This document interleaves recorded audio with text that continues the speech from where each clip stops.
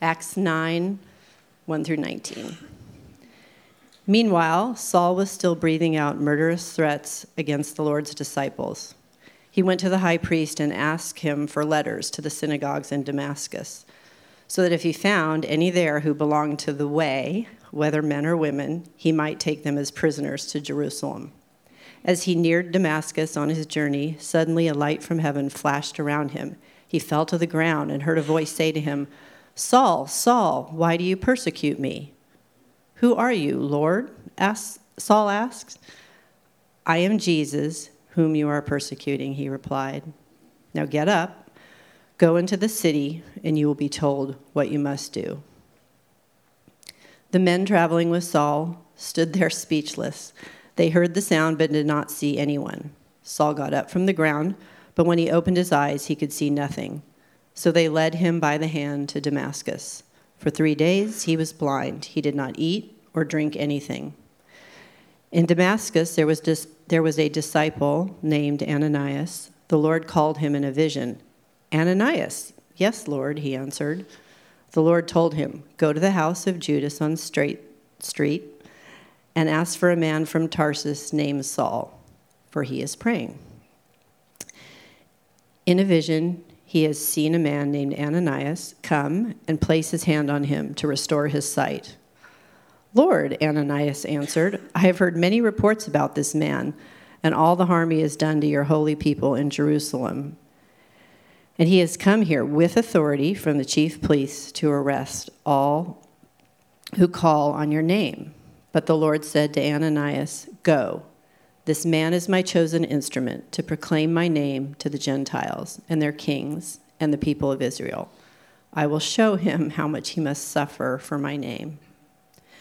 Then Ananias went to the house and entered it. Placing his hands on Saul, he said, "Brother Saul, the Lord Jesus, who appeared to you on the road as you were coming here, has sent me so that you may see again and be filled with the Holy Spirit." Immediately, something like scales fell from Saul's eyes, and he could see again. He got up and was baptized, and after taking some food, he regained his strength. Saul spent several days with the disciples in Damascus. This is the word of the Lord. Good morning. Let me also congratulate you on arriving at church this morning.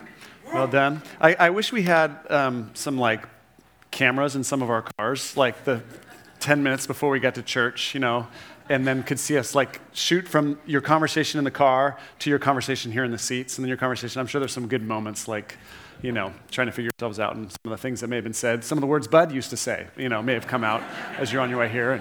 But you made it. And let me say congratulations. As Lisa's husband said, there are extra jewels in your crowns for getting here on this particular Sunday. So, as you know, we're continuing our series on encounters with Jesus. We're almost done. This is our last month in this series, and we're looking at these one-on-one encounters that Jesus had with people. And really the goal is to see Jesus through this, to ask, what do we learn about Jesus from each of these encounters? I think each person, each man and woman who encountered him would have their own unique story and angle on Jesus. And so today we look at Saul of Tarsus, and I want to ask that question. What would Saul's testimony be to us about who Jesus is based on this particular encounter? And there's just 2 things I want to say today. That was 4. I should just do one hand. 2 things. I'm doing my Nixon up here. 2 things I think that Saul would clearly testify to. We know him now as the Apostle Paul, but back then he was Saul. And so I want to talk about those today. Little background, if you're not too familiar with Saul, we learn in verse 11, he was from Tarsus, which is modern-day Turkey, south-central Turkey. He was a Pharisee, and most likely a member of the Sanhedrin, which was the ruling group of religious leaders. We think that's most likely true. He had religious credentials that were unparalleled in his day. Let me give you his own testimony of his credentials in Philippians 3. He says, "I was circumcised on the 8th day, of the people of Israel, of the tribe of Benjamin, a Hebrew of Hebrews, in regard to the law, a Pharisee, as for zeal, persecuting the church, as for righteousness based on the law, faultless. So a perfect pedigree, just a perfect background in religious observance. And he was passionately committed, as you hear, to stomping out this new sect of Judaism that had kind of just cropped up in the last couple of years, who had been following this Nazarene Jesus, the carpenter turned rabbi. He's introduced to us in Acts 7 and 8 at the stoning of Stephen. So Stephen was this great follower of Jesus, and he's the first Christian martyr. And he was stoned for his faith in Jesus. And there's this ominous phrase at the end of that statement where it says, the witnesses laid their coats at the feet of a young man named Saul. And Saul approved of their killing Stephen. So that's how he's introduced in the book of Acts. His name is Saul. So he's named after Israel's first king, Saul, who literally stood head and shoulders above every other man, is how Saul the king is described. A big man. And I don't know if this Saul was big, but he had a very big personality, clearly. He's passionate. He was self-righteous. He was prideful. He was very sure of himself. And this moment begins where he has all the power and authority that at least he thinks he has all the power and authority. Verse 1, look at verse 1. He's breathing out murderous threats against the Lord's disciples. That is quite a phrase, breathing out murderous threats. He's rounding people up, putting them in prison. In verse 2, it tells us that he carries with him authoritative documents from the religious leaders that enable him to gather people up from all over the empire and imprison them for their faith in Jesus. So this scene he has the upper hand in every way. And then he encounters Jesus. And so I want to ask today, what would he testify about who Jesus is based on this encounter? And here's the first thing I think he would testify to. It would be this. He would say, this Jesus who was crucified is actually the Lord and Master of the universe. And he can become your Lord and Master anytime and any way he wants. Okay, that's, I think, the first thing that Paul would say to us today. And I just want to, it's such a familiar passage, but I just want to walk through this. I want you to imagine being Saul. He's on his way to Damascus, right? And he's going to round up Christians and throw them in prison. He's got a couple guys with him, some soldiers or some tough dudes with him, I think.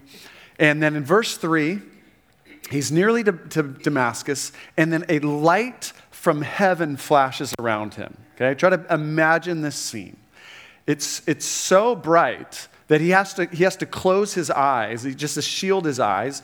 Verse 4, he literally falls to the ground. So the big Saul is literally brought low by Jesus of Nazareth. Verse 5, he cries out, "Who are you, Lord? Who is this person talking to me?"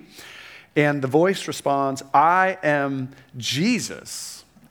And all of a sudden, Saul realizes this Jesus, who I thought was crucified and dead, is alive in a bad way, in a big bad way. And oh my gosh, this guy that I thought was dead, that I've been persecuting his followers, he's alive, and he's speaking to me from a bright light that flashes from heaven.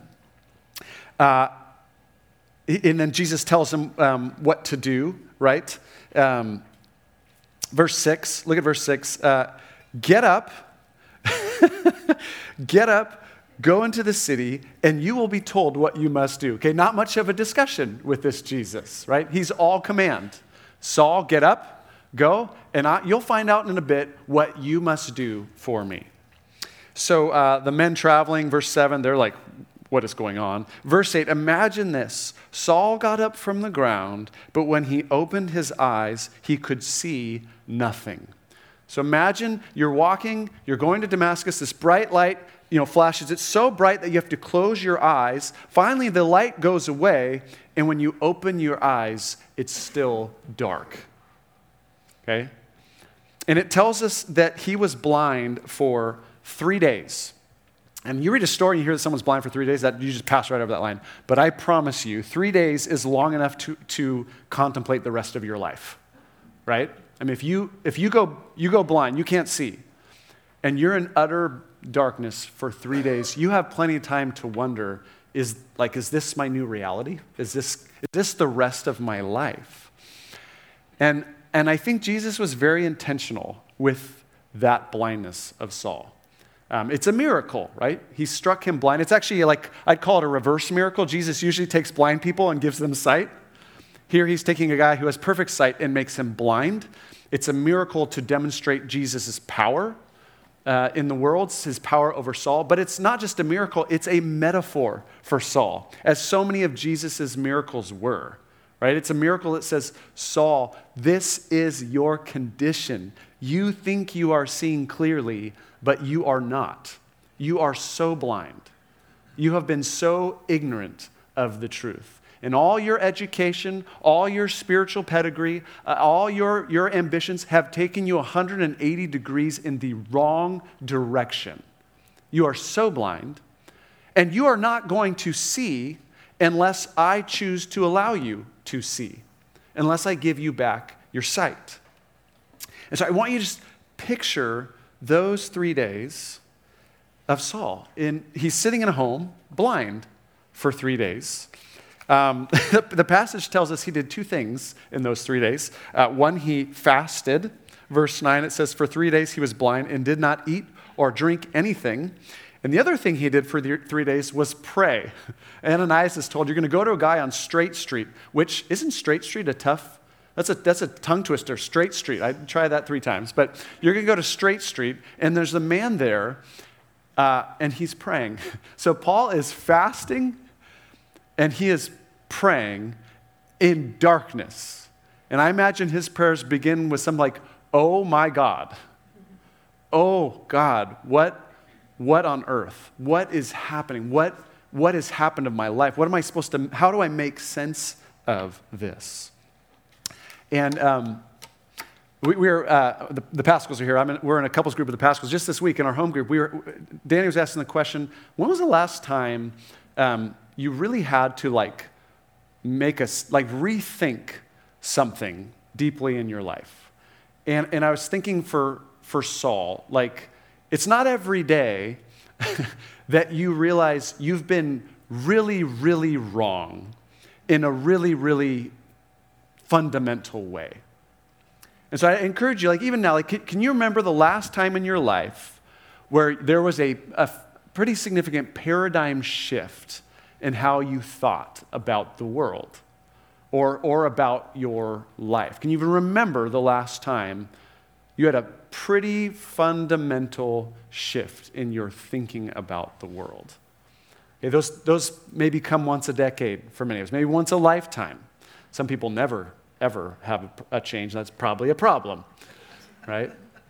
But talk about Paul here, Saul, an utter radical reorientation in his understanding of his life, of the world, right? In Galatians, Paul tells us after this event, he said, after that, I went into Arabia for a while. And if you're wondering what's in Arabia, the answer is nothing. There's nothing in Arabia but desert.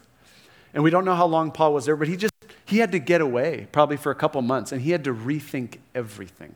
He had to go back to the Hebrew Scriptures. How do I understand this story now with Jesus as the solution to this story? I remember I had a professor in seminary that said, we're always one experience away from changing our theology. Every human's we're always just one experience away from changing our theology. Paul was one experience away from having to rethink everything. And so he's sitting there blind, having to rethink his entire life.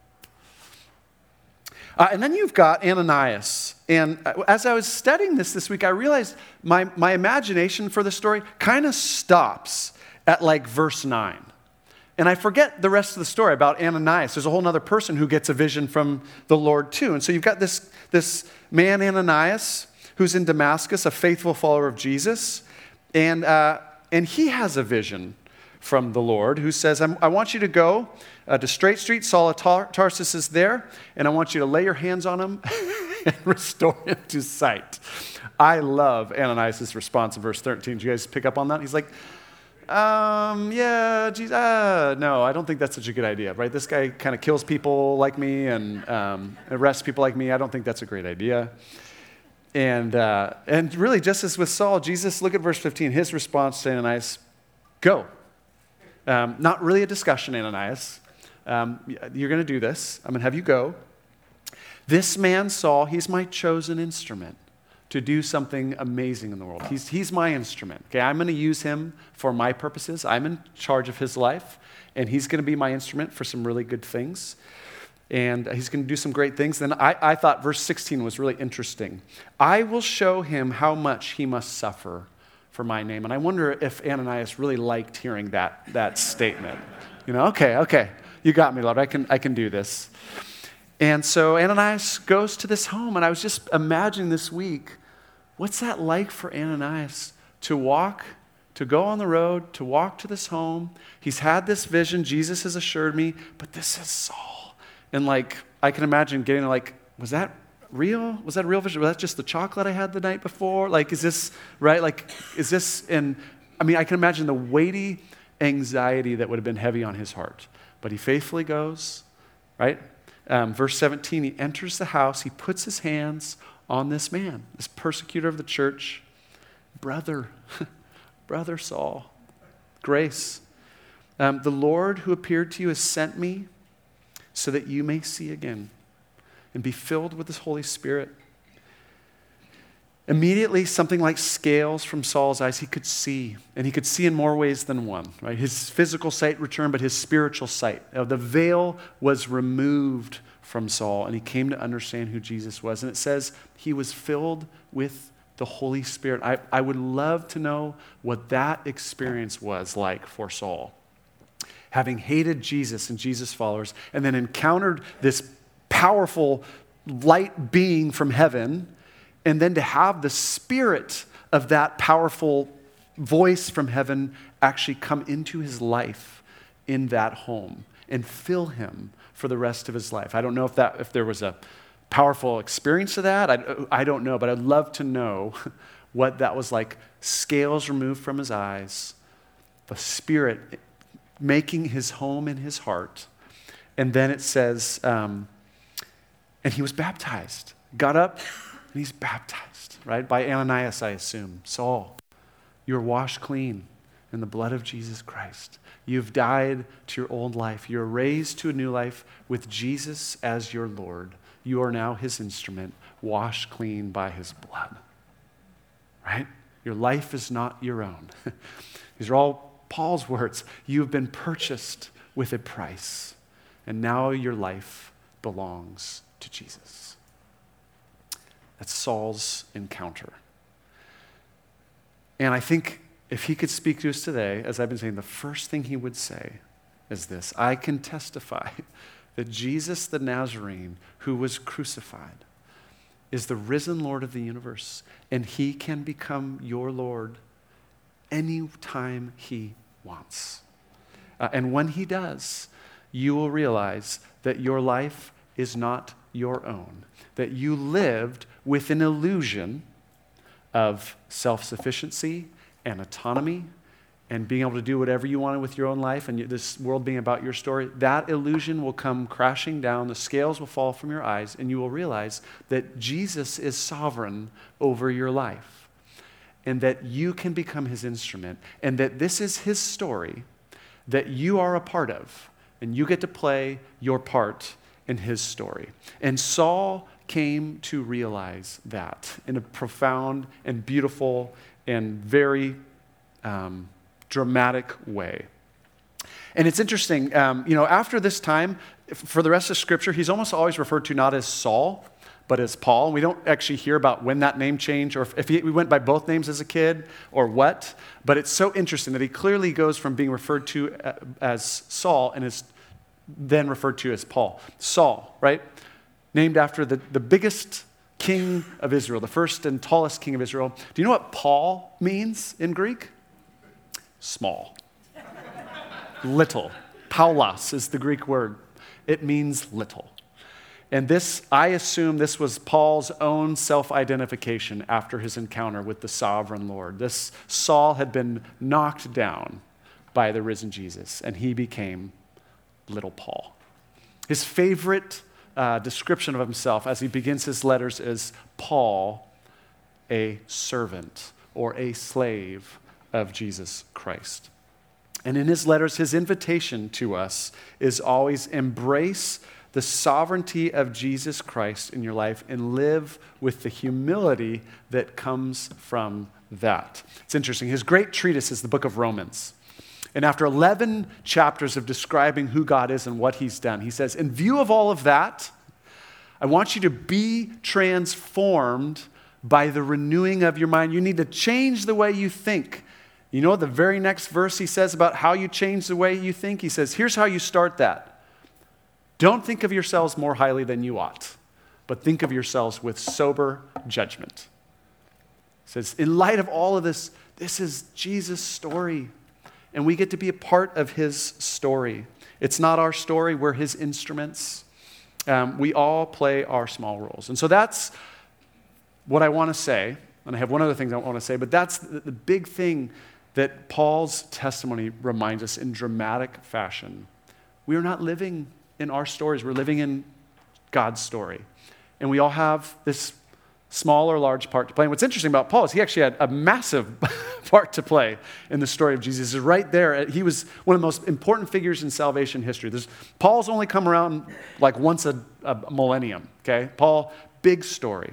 Most of us don't have a big story to play. Most of us are a lot more like Ananias.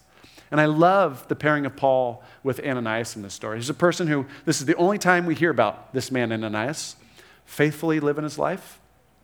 And Jesus had this role for him in this particular moment, and he beautifully and faithfully plays that role. And then he just recedes to the background of the story. We don't hear about him again. And I'm struck by my constant desire to put myself in the main character in these stories. Like I'm always David who's killing Goliath, you know, I'm always like Saul, and it's like, no, you're just maybe Ananias at best, you know. But here we are just faithfully walking through our lives, Jesus doing his thing, and we are invited into his story. Little people in this big story that Jesus is servants, instruments in the hands of Jesus. That would be Paul's testimony. And then one other thing I would say, and I want to, there's some really practical implications for this. The other thing that Paul would testify to, you still with me? Am I good? Okay. This is called a transition, so I'm just making sure I hit that right. Is this, I think Paul would say, this Jesus this is the thing that Joel said at the beginning, this Jesus who is indeed the sovereign Lord of the universe is also one who identifies deeply with his suffering people. Okay, and that comes right out of this encounter, right? I'm so struck this week. This is what really hit me most. In verse 4, the first words that Jesus of Nazareth ever says to Saul of Tarsus, verse 4, Saul, Saul, why do you persecute me? Right? Who are you? I am Jesus whom you are persecuting. I was really struck by the first thing Jesus wanted to lay on Saul's heart. He doesn't say, Saul, why are you persecuting my people? Stop doing that, right? Or Saul, why are you persecuting people I really care about and I really love? He doesn't say that. He says, why are you persecuting me? Meaning, when you persecute my people, you persecute me because I so identify with my people that when you hurt them, you hurt me. When you persecute them, you persecute me. And Saul, you don't want to hurt me, right? That's a bad idea, Saul, right? And so what a weird moment, a juxtaposition that must have been for Saul to encounter this voice that was so powerful and authoritative, right? Clearly in charge of everything. And yet to pair that with these people who Saul had come to know as suffering and vulnerable, people he had he was in charge of. He could just lock them up if he wanted to. And to have this pairing of authority with these vulnerable people and this authoritative voice say, that's me. That is me, Saul. And I think that's the first thing the Apostle Paul ever heard from Jesus. Are those words. And clearly it forever shaped his understanding of the church, of Jesus followers. That the risen Jesus is present in his people. And so you think of Paul's theology, like what Paul's favorite description of the church, I would say his favorite metaphor for the church is we are the body, right? We are the body of Christ. Now you are the body of Christ, and each one of you is a part of it. That comes right from here. Jesus told him that. I love this one even more in Ephesians 5. Husbands ought to love their wives as their own bodies. He who loves his wife loves himself. After all, no one ever hated their own body, but they feed and care for their body, just as Christ does for the church. For we are members of his body. When Jesus cares for us, when he feeds us, when he encourages us, he's just caring for himself. He sees us as part of his body. I was thinking this week, I don't know if this is silly or not, but I was thinking the question, where's Jesus' body today? And it's actually an interesting philosophical question, right? Jesus rose bodily from the tomb. He was around for 40 days, and the disciples watched his body go into the clouds. Interesting conversation. Where is that body today? Jesus is still an embodied human being. Where is it? I don't know the answer. I have no idea what the philosophical answer to that is. But Paul's answer to that is, this is his body today. This is where it is. This is the only physical embodiment of Jesus is his people today as he moves in them through his Spirit. His Spirit is present, but the only embodiment of Jesus on earth today is through his people. Teresa of Avila, 16th century follower of Jesus, put it this way, famously, Christ has no body now but yours, no hands, no feet on earth but yours. Yours are the eyes through which he looks with compassion on this world. Yours are the feet with which he walks to do good. Yours are the hands through which he blesses all the world. There is no embodiment of Jesus on earth today. His Spirit is alive and present. We, his people, are the only physical embodiment of Jesus. And I want to say one other thing. It's for what Jesus seems to be saying in the Gospels and here, it's not just his people in general who he says they are me, but it's especially his suffering people, his people who are faithfully walking with him and suffering as well. That's especially those are the people who Jesus, in clear moments, identifies with. And this is the passage that Joel read. Let me read it to you. This is the last parable that Jesus gives in Matthew's gospel, and many of you know it well. When the Son of Man comes in his glory, that's himself, and all the angels with him, he will sit on his glorious throne. Then he, the king, will say to those on his right, "Come, you are blessed by my Father. Take your inheritance, the kingdom prepared for you since the creation of the world." Right? For I was hungry. Okay, look at these are suffering states. These are vulnerable states. I was hungry, you gave me something to eat. I was thirsty, you gave me something to drink. I was a stranger, and you invited me in. I needed clothes, and you clothed me. I was sick, and you looked after me. I was in prison, all very vulnerable states. The righteous will answer, when do we do this? When do we see you hungry and feed you, or thirsty and give you something to drink, right? When do we do all these things? And the reply is, truly I tell you, whatever you did for one of the least of these brothers and sisters of mine, you did for me.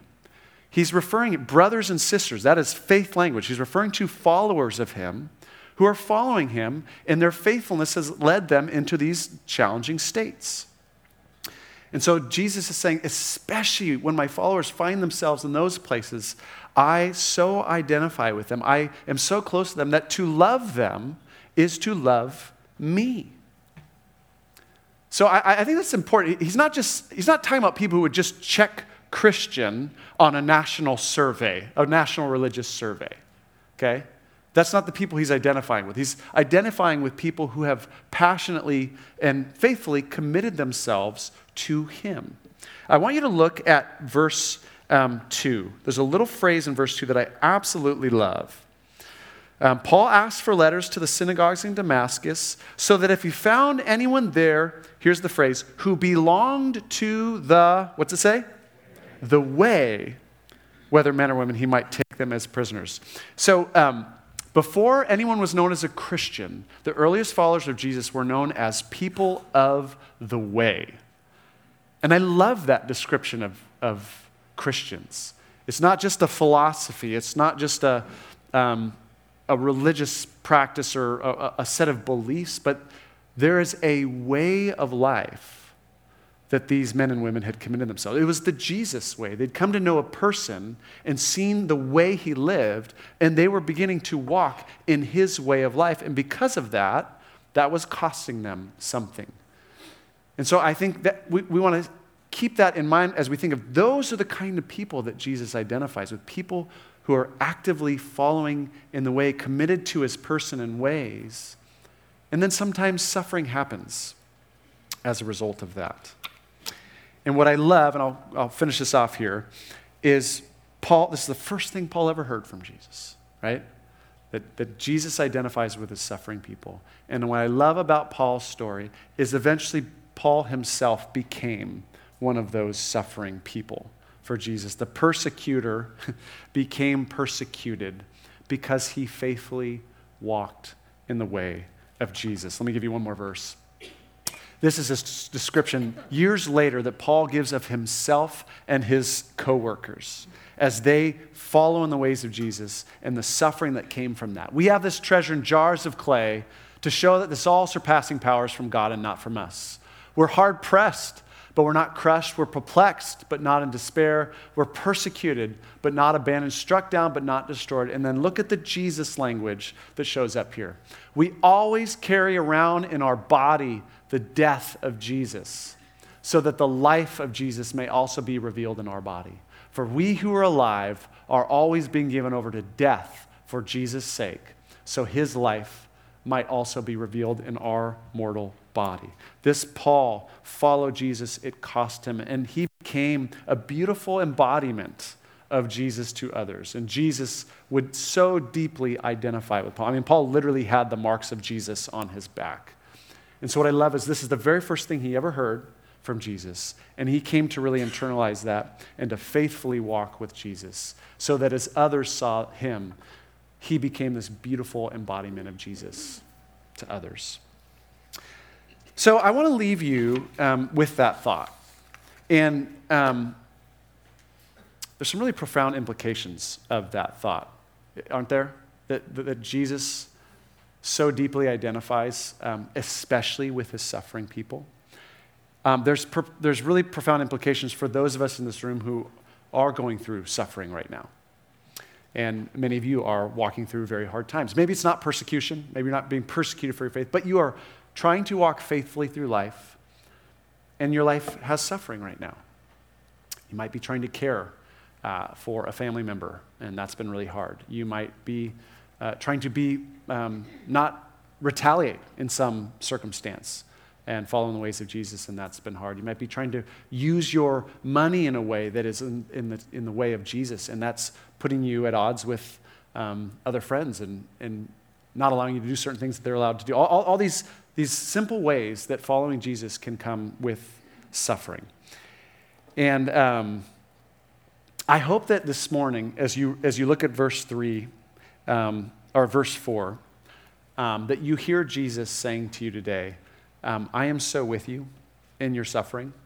I identify with you. I have deep compassion on you.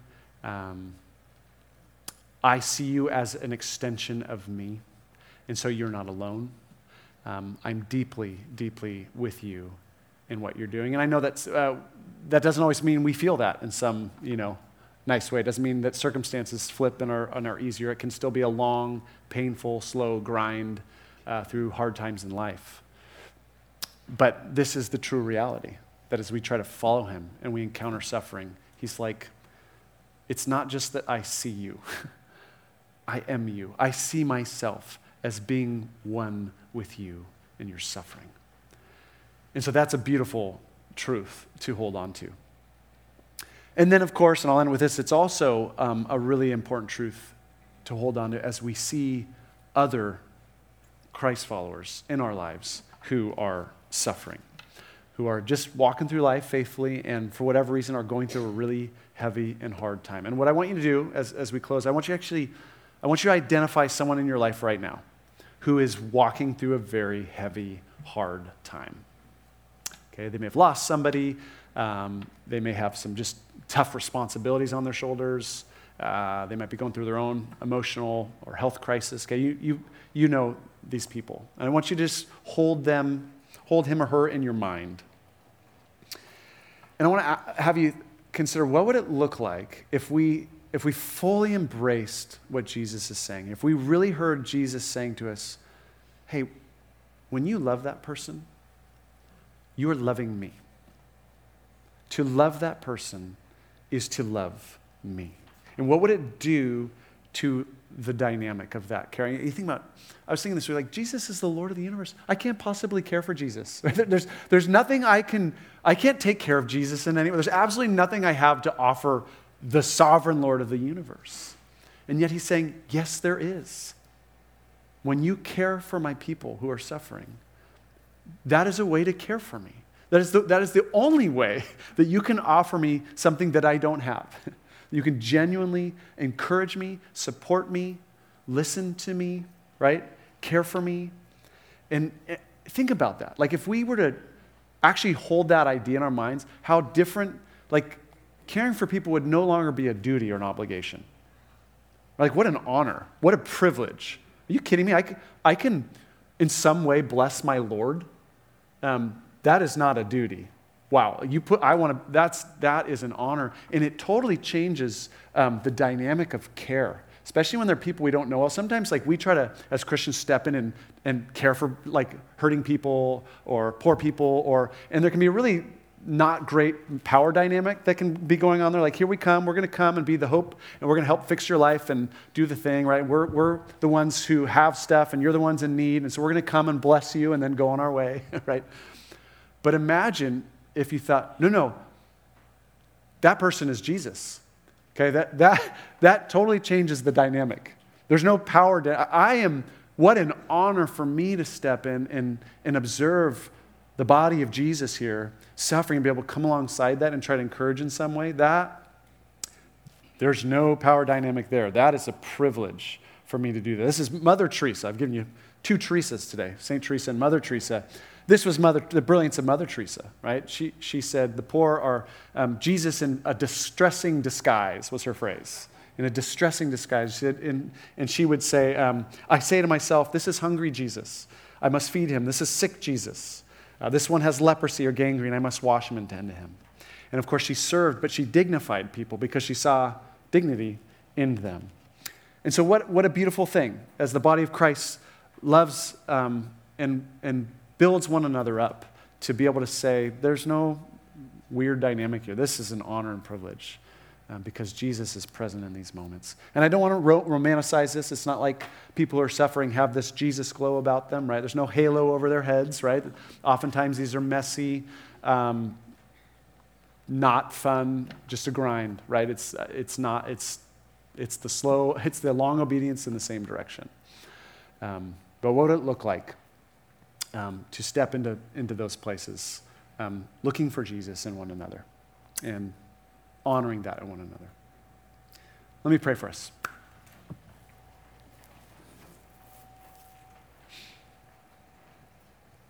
Well, Lord Jesus, we honor you today as the sovereign Lord and King of the universe. And it's a good day to remind ourselves we are living in your story, not vice versa. Our roles are small and they pass quickly. Your kingdom goes on forever. And so we want to just offer ourselves, offer our lives, and say, Lord, we want to be used. Open our eyes to the opportunities, big and small around us, to just be part of this story. Help us to get out of the center of our own universes. Help us to revolve again around you as the center and to play our small but significant and meaningful part in your story. Lord, especially help us. Give us a compassion for those followers of yours that are around us that are suffering right now. Move our hands, move our feet to move towards them. Open our mouths, open our ears, open our eyes to see. Give us courage and grace and love and humility to care for one another well and to care for those around us well. For your kingdom's sake, we pray in Jesus' name. Amen.